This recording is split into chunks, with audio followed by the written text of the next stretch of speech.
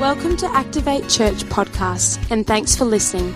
We hope this message helps you, and we pray that God speaks to you through this week's message.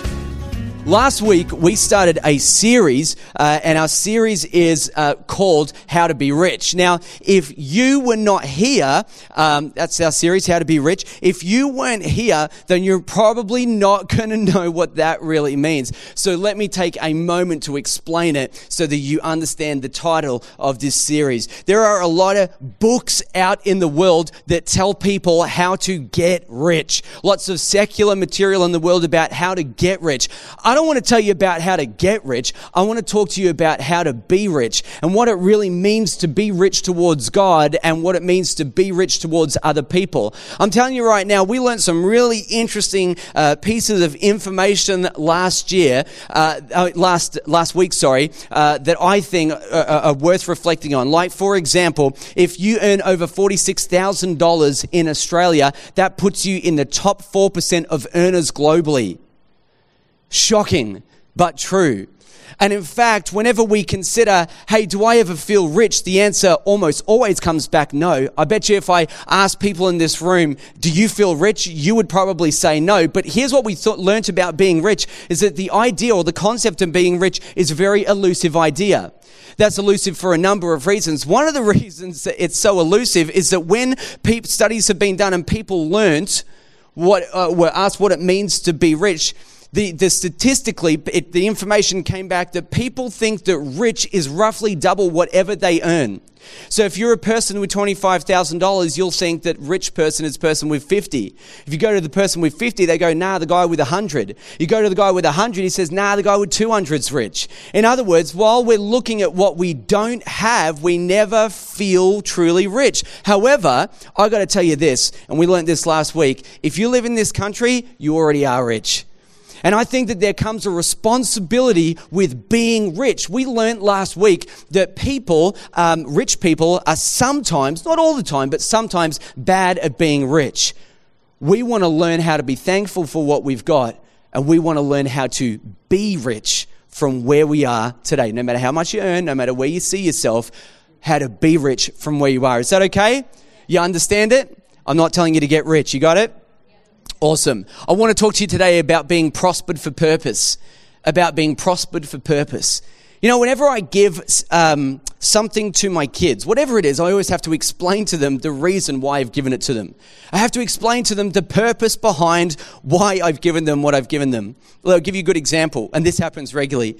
If one of my kids is in the kitchen and they say, Dad, can I have something to eat, like some treats or something? I say, no problem. And I say, here's some. And by the way, this is for you and for your brother. Because how many of us know that if I say, there you go, they're not going to automatically go with what they've got and distribute it equally between, them and their brother. And it works between the two of them. I have to explain to them, hey, what you've got here is not just for you. This is actually for someone else too. So you need to think about your brother. I want you to take this in there. I always increase the accountability as well around this time and say, hey, by the way, I'm going to ask your brother later if you ended up giving him half of that, lollies or chocolate, whatever it is. I'm going to check up on you. Sometimes it still doesn't work, but, it happens. That's kids, right? Well, actually, the truth is it's not even just kids. It happens amongst adults as well. I was reading the newspaper a couple of weeks ago, and I was reading an article and found out that the federal government had given the state of Victoria $1.5 billion to build a West Link.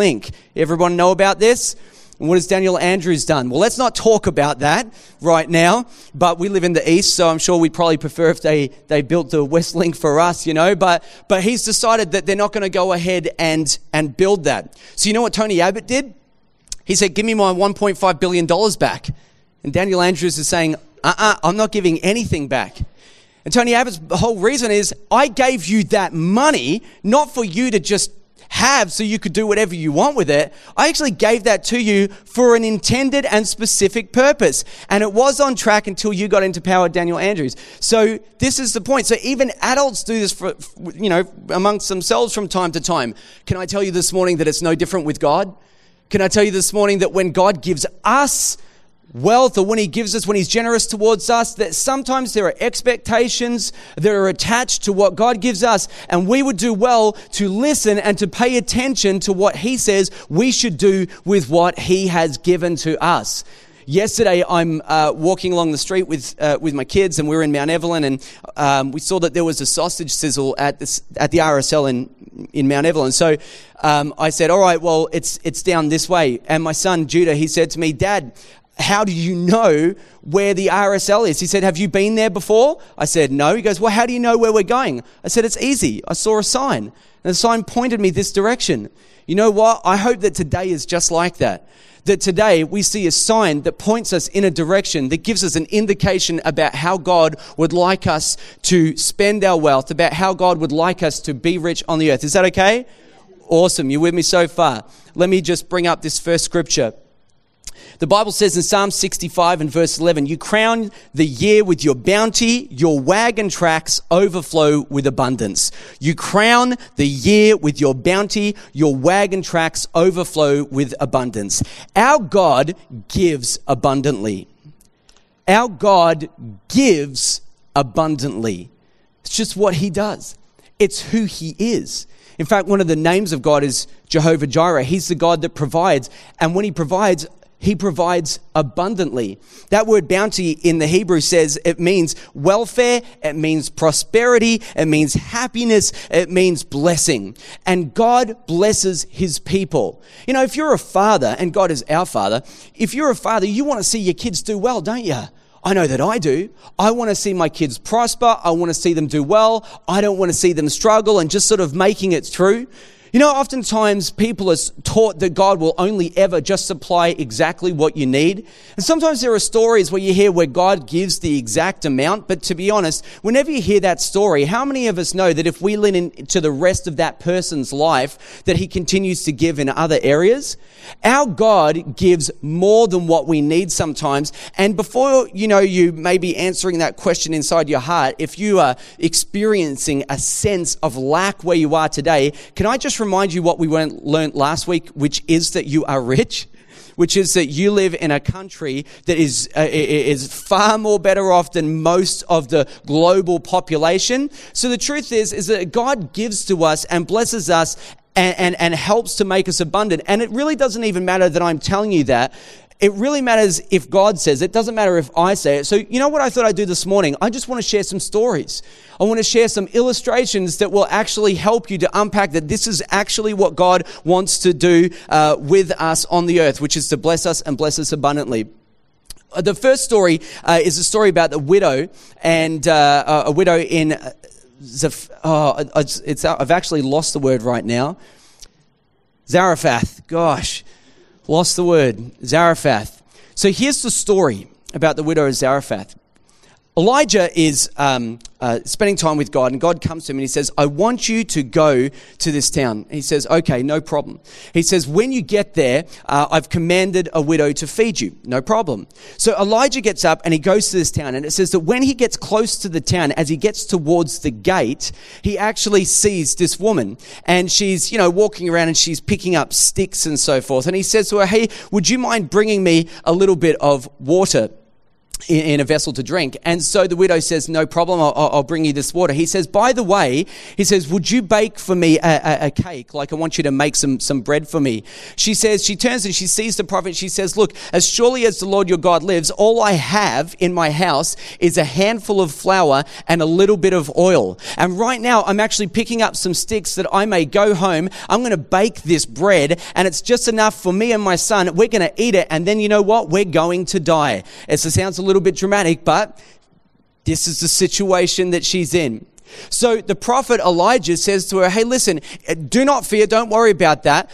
Go home, do as you say, make the bread. And when you make the bread, bring me first, before you serve yourself, bring me first a portion of that bread and I'll eat it. And God will bless you, and your flour will not be spent and the oil will not be spent, and you'll have more than enough and more than what you need. She says, okay. So she goes ahead and does it. And the truth in the end of that story is that the flour did not run out and the oil did not run out, and she was blessed abundantly. Now, the thing about that story is that the widow is completely set up by God.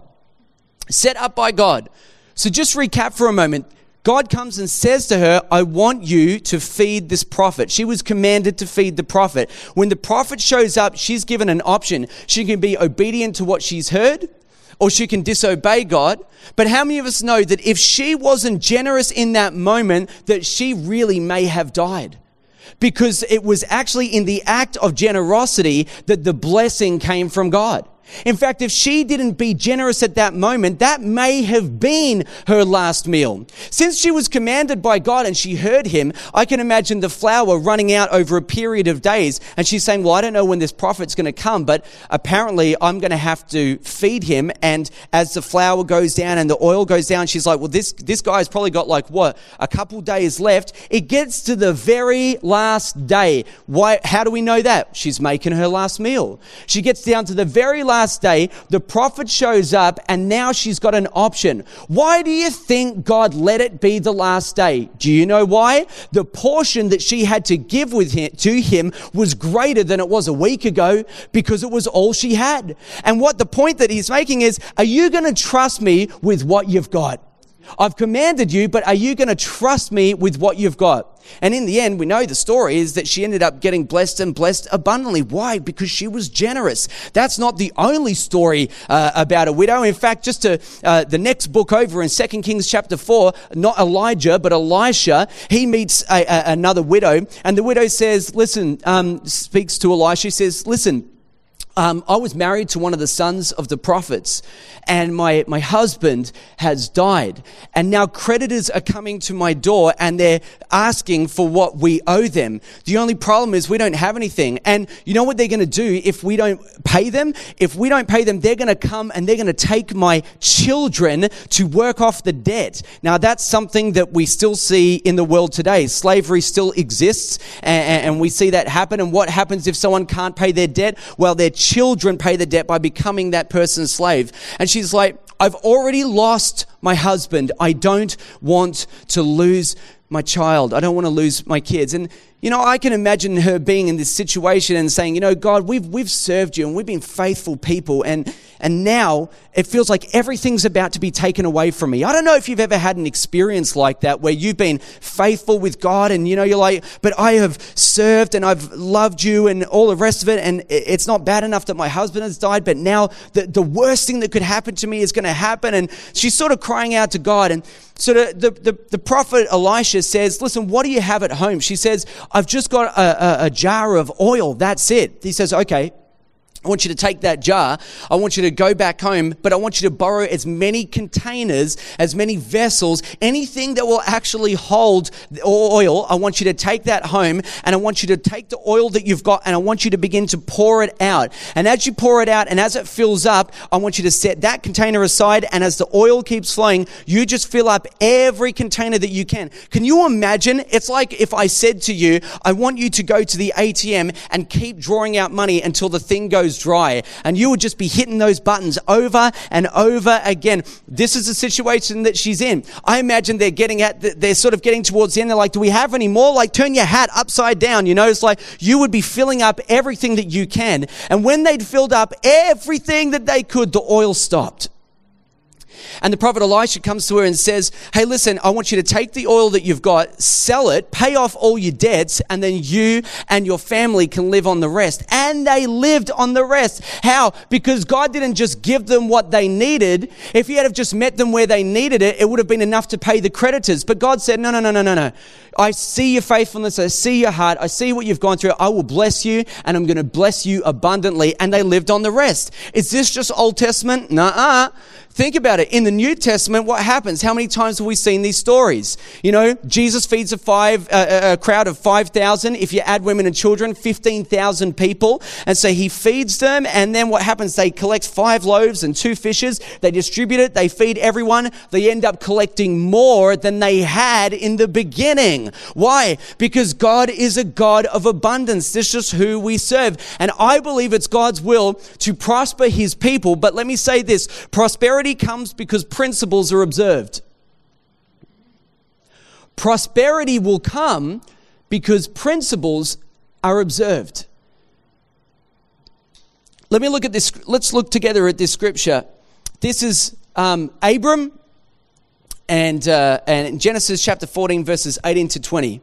It says, and Melchizedek, king of Salem, who brought out bread and wine, he was priest of God Most High, and he blessed him and said, blessed be Abram by God Most High, possessor of heaven and earth, and blessed be God Most High, who has delivered your enemies into your hand. How many of us understand that passage right there, when it says he delivered his enemies into his hand, he got the spoils of war. So he became instantly far more wealthy than he was before. Why? Not because he was mighty and not because he was powerful, but because God delivered his enemies into his hand. And then it says that Abram gave Melchizedek, who was the priest of God Most High, a tenth of everything. This is 400 years before the law was given, and we're seeing the principle of tithing right then and there in that moment. Now, let me just go ahead and say this. I'm not trying to do a message about tithing right now, but can I say this is that when he sees that God had blessed him, he took what he had and he honored the priest of God. He honored the priest of the Most High God by giving him a tenth of anything. It's the principle of honor. He said, look at everything that God's given to me. Is it all for me? And he gives him a tenth. Why? He's honoring God with what God has actually given to him. Jacob, same thing. This is just a few chapters later, Genesis chapter 28. Says, the Lord shall be my God, and this stone which I have set up for a pillar shall be God's house. And all that you give me, I will give a full tenth to you. So everything that I get, I'm going to give you a full tenth. I'm going to honor you back with what's given to me. I see that not all of this belongs to me, so I'm going to give you back. I'm going to honor you. And it says later in chapters 30, and thus the man increased or prospered greatly and had large flocks, female servants and male servants, and camels and donkeys. There's something about honoring God when he supplies to you that actually is a principle that when you observe it, it attracts prosperity to your life. It attracts provision to your life. Let me tell you a story. Years ago, Sarah and I, some of you may know this story, Sarah and I, we were living in Mount Evelyn. We felt that we heard from God to sell our house, to buy some land, and to build a house. And which seems great. The only problem was after we bought the land, shortly after that, it devalued. So we lost, all of our, all the value that we had in the land. And so when we went to the bank and they revalued it, they said it's worth less now than what you paid for it. So we weren't able to borrow the amount of money that we needed to build the house. Well, we absolutely had heard from God. We believed that and we wanted to build it. So we went to the bank and we had asked them for this loan. They said, no, absolutely not. We're not going to give you this loan. Well, we didn't like that answer, so we decided that we would see another bank, right? And we went, in the end, I think we went to about 5 or 6 banks. So I called up a mortgage broker and I said to him, listen, this is our situation. We've been to see about 5 or 6 banks and it seems to be the case that, they're sort of all rejecting us. Do you have any answers for us? He said, not only do I not have answers, but I need to clue you in on something. Did you know that there's a central register that when you apply for like a home loan that they record that you've applied for finance? He said, the problem with this now is that when you apply for a loan, you've been peppered with applications. And when you go to banks now and they look you up, they see that 5 or 6 banks have rejected your application for finance, they are less likely to give you a loan now than they ever were before. I said, what are you saying to me? He said, I'm saying you're not going to get that house. I'm saying sell the land. I'm saying recover your costs or whatever, but I'm saying just give up. I'm telling you right now, it's not going to happen. Have you ever been in a situation where you felt like God said something to you and then someone turns around and says, it's not going to happen? You're like, but I heard God. They said, doesn't matter, it's not going to happen. It's just, there's no way that you're going to get what you think you're going to get. Well, I don't like that answer. So anyway, I'm praying about it and I'm a little bit frustrated after I hear that. And I go home that night and I'm lying in bed and I can't sleep properly. So you know what it's like, when you're trying to get breakthrough in your life, you're not seeing it, you repent of everything you've ever done and, you try to bring up stuff and just in case I forgot about that and settle all your debts and, whatever you got to do. And so I've repented of everything, even the stuff I haven't done yet. And, and so I'm trying every angle. How am I going to make this work? I got to break through somehow. So I'm praying and I go, you know what, I've had enough of this. So I get up, it's the middle of the night, must have been about 1 or 2 in the morning, and I get out of bed and I creep out of the house, and we're staying at my parents' house at the time, and I creep out of bed and I lock the door and I walk from the house that we're in, and I didn't drive, I walked because I needed prayer time on the way. So it's like 2 a.m. Who walks around the streets of Mooroolbark at 2 a.m? Oh, just pastors praying to Jesus, It's not what you'd expect, And actually, every time I try to stick to the lights, and then you can just sort of run through the dark and then stop in the light again, because you don't know what's going to happen. So I'm walking through and I get to the property and I stand at the edge of the property and I see it, that, the one where we definitely were not going to have this house, right? That one, just spoke about it. So not going to have it. And I begin to prophesy in Jesus' name that everything that is coming against me would be broken, would be destroyed. I said, God, I heard you. See, sometimes you just need a little bit of guts in life, you really do. Life sometimes pushes you around circumstances. You know what I love about that? Just shows me how much more powerful God is than my circumstance. So I'm standing at the edge and I begin to speak over it. I say, in Jesus' name, I believe you said that we're going to have this. And so right now, I'm like drawing a line in the sand. I'm like, we will build this house. The banks will give us a loan. It's going to happen. In Jesus' name, amen. Right. Finished, said what I had to say, went back, slept like a baby, just went to sleep. Well, we made another appointment back at the very first bank with the guy who was basically impossible to deal with. Just wouldn't listen to us, didn't want to have a bar of us.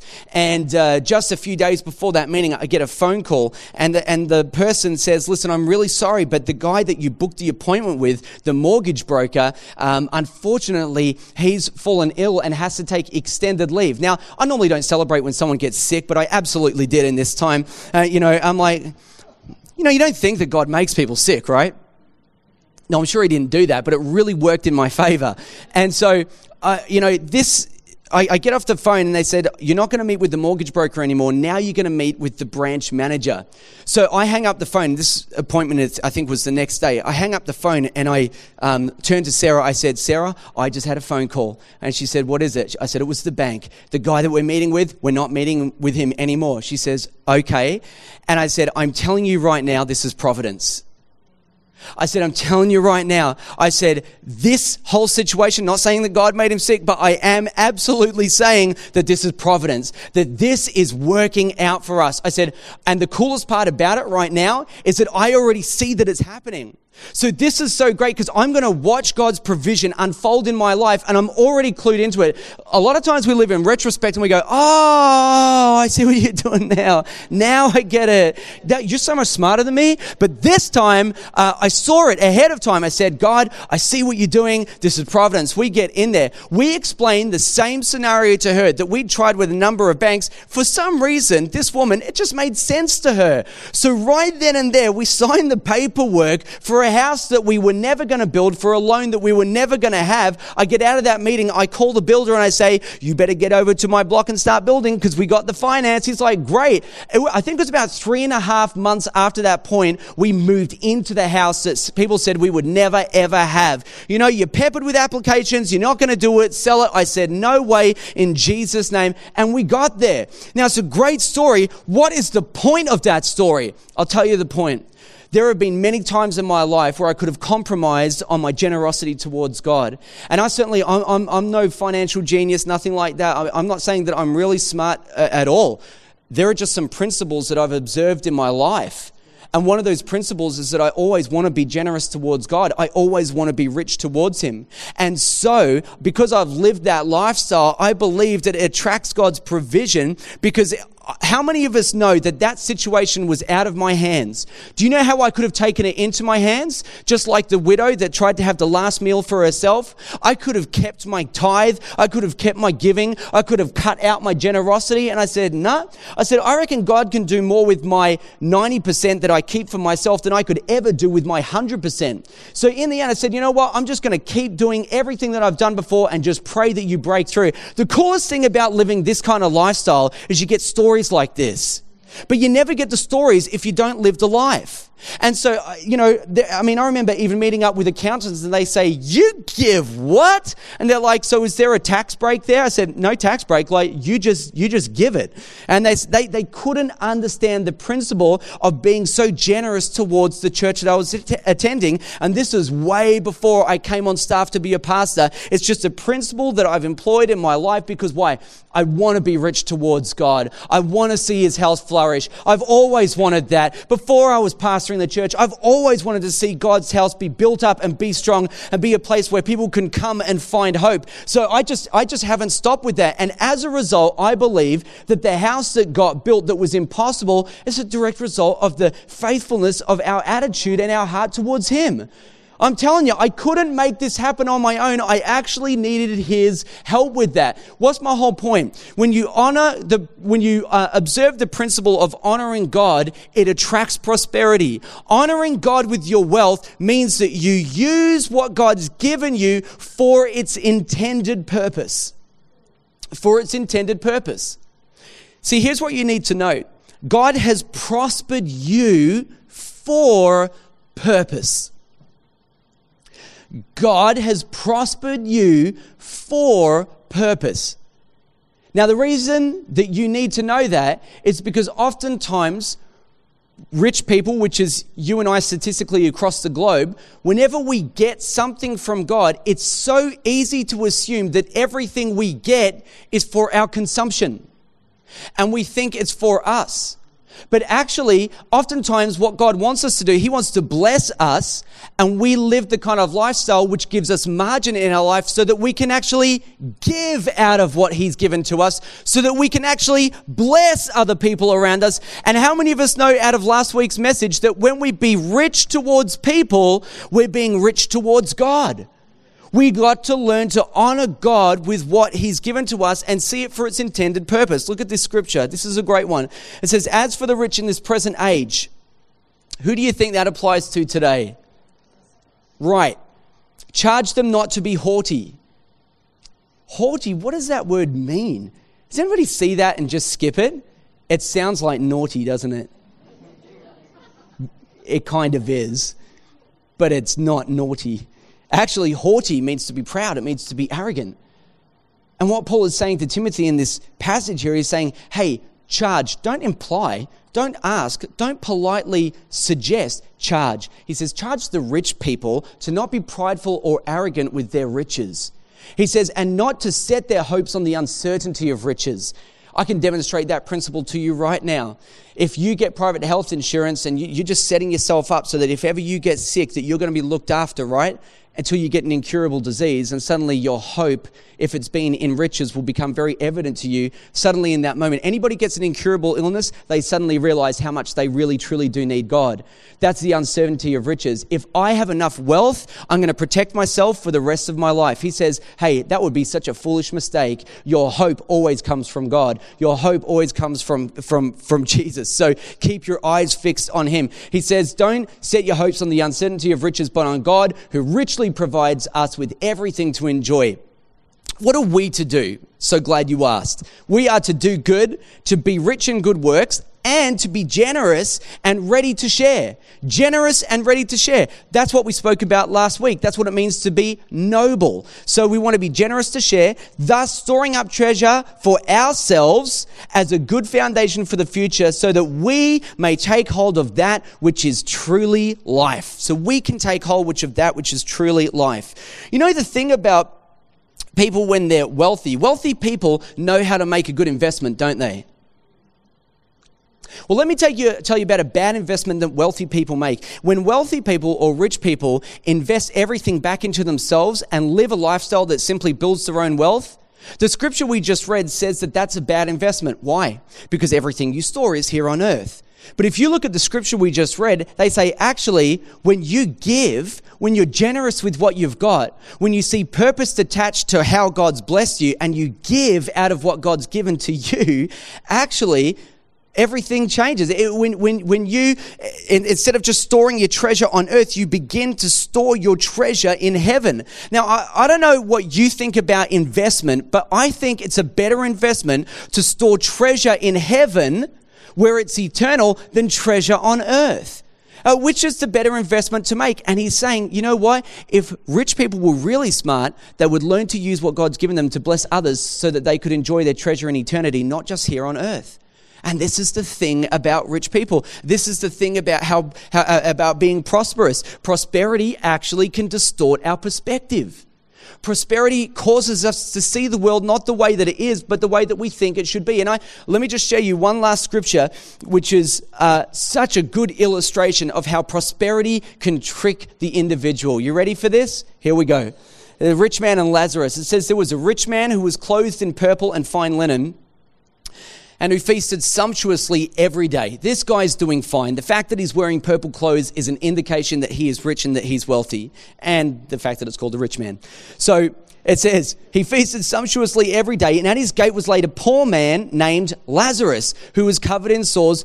He desired to be fed with what fell from the rich man's table. I think it's indicative of the scripture that the rich man, wouldn't even give him the crumbs off his table. It says that moreover, even the dogs came and licked his sores. They were kinder to the poor man Lazarus than the rich man was. Dogs were kinder than the rich man was. The poor man died and was carried away by the angels to Abraham's side. The rich man also died and was buried, and in Hades, being in torment, he lifted up his eyes and he saw Abraham far off and Lazarus at his side. And he called out, Father Abraham. The fact that he calls him father must mean that he was a Jew. It must mean that he was religious. It must mean that he understood what it's like to do life with God. He says, Father Abraham, have mercy on me, and send Lazarus to dip the end of his finger in water and cool my tongue, for I am in anguish in this flame. Now, I don't know if you see what I see, but just in that scripture right there, it tells me that this guy still doesn't get it. How many of us understand that we can't take our wealth with us? Just put your hand up if you understand you can't take your treasure with you. All right, so you understand it, that you can't take your treasure with you. But you know what you do take after you die?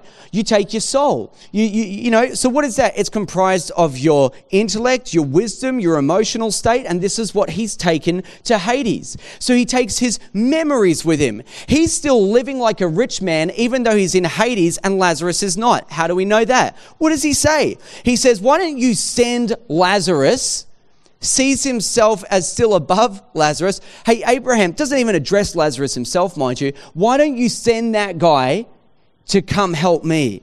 He still sees himself above him. He says, send Lazarus, because I remember that guy. I saw him. His life is not worth much. I've seen that he's a poor man. Why don't you send him to come and to speak to me and to help me? It says, but Abraham said, child, you remember that in your lifetime you received good things, and Lazarus in like manner received bad things. But now he's comforted here, and you're in anguish. Besides this, between us and you, there is a great chasm that's been fixed, in order that those who would pass from here to you may not be able, and none may cross from there to us. And he said, this is what his reply is to Abraham. He says, then I beg you, Father. This guy still doesn't get it.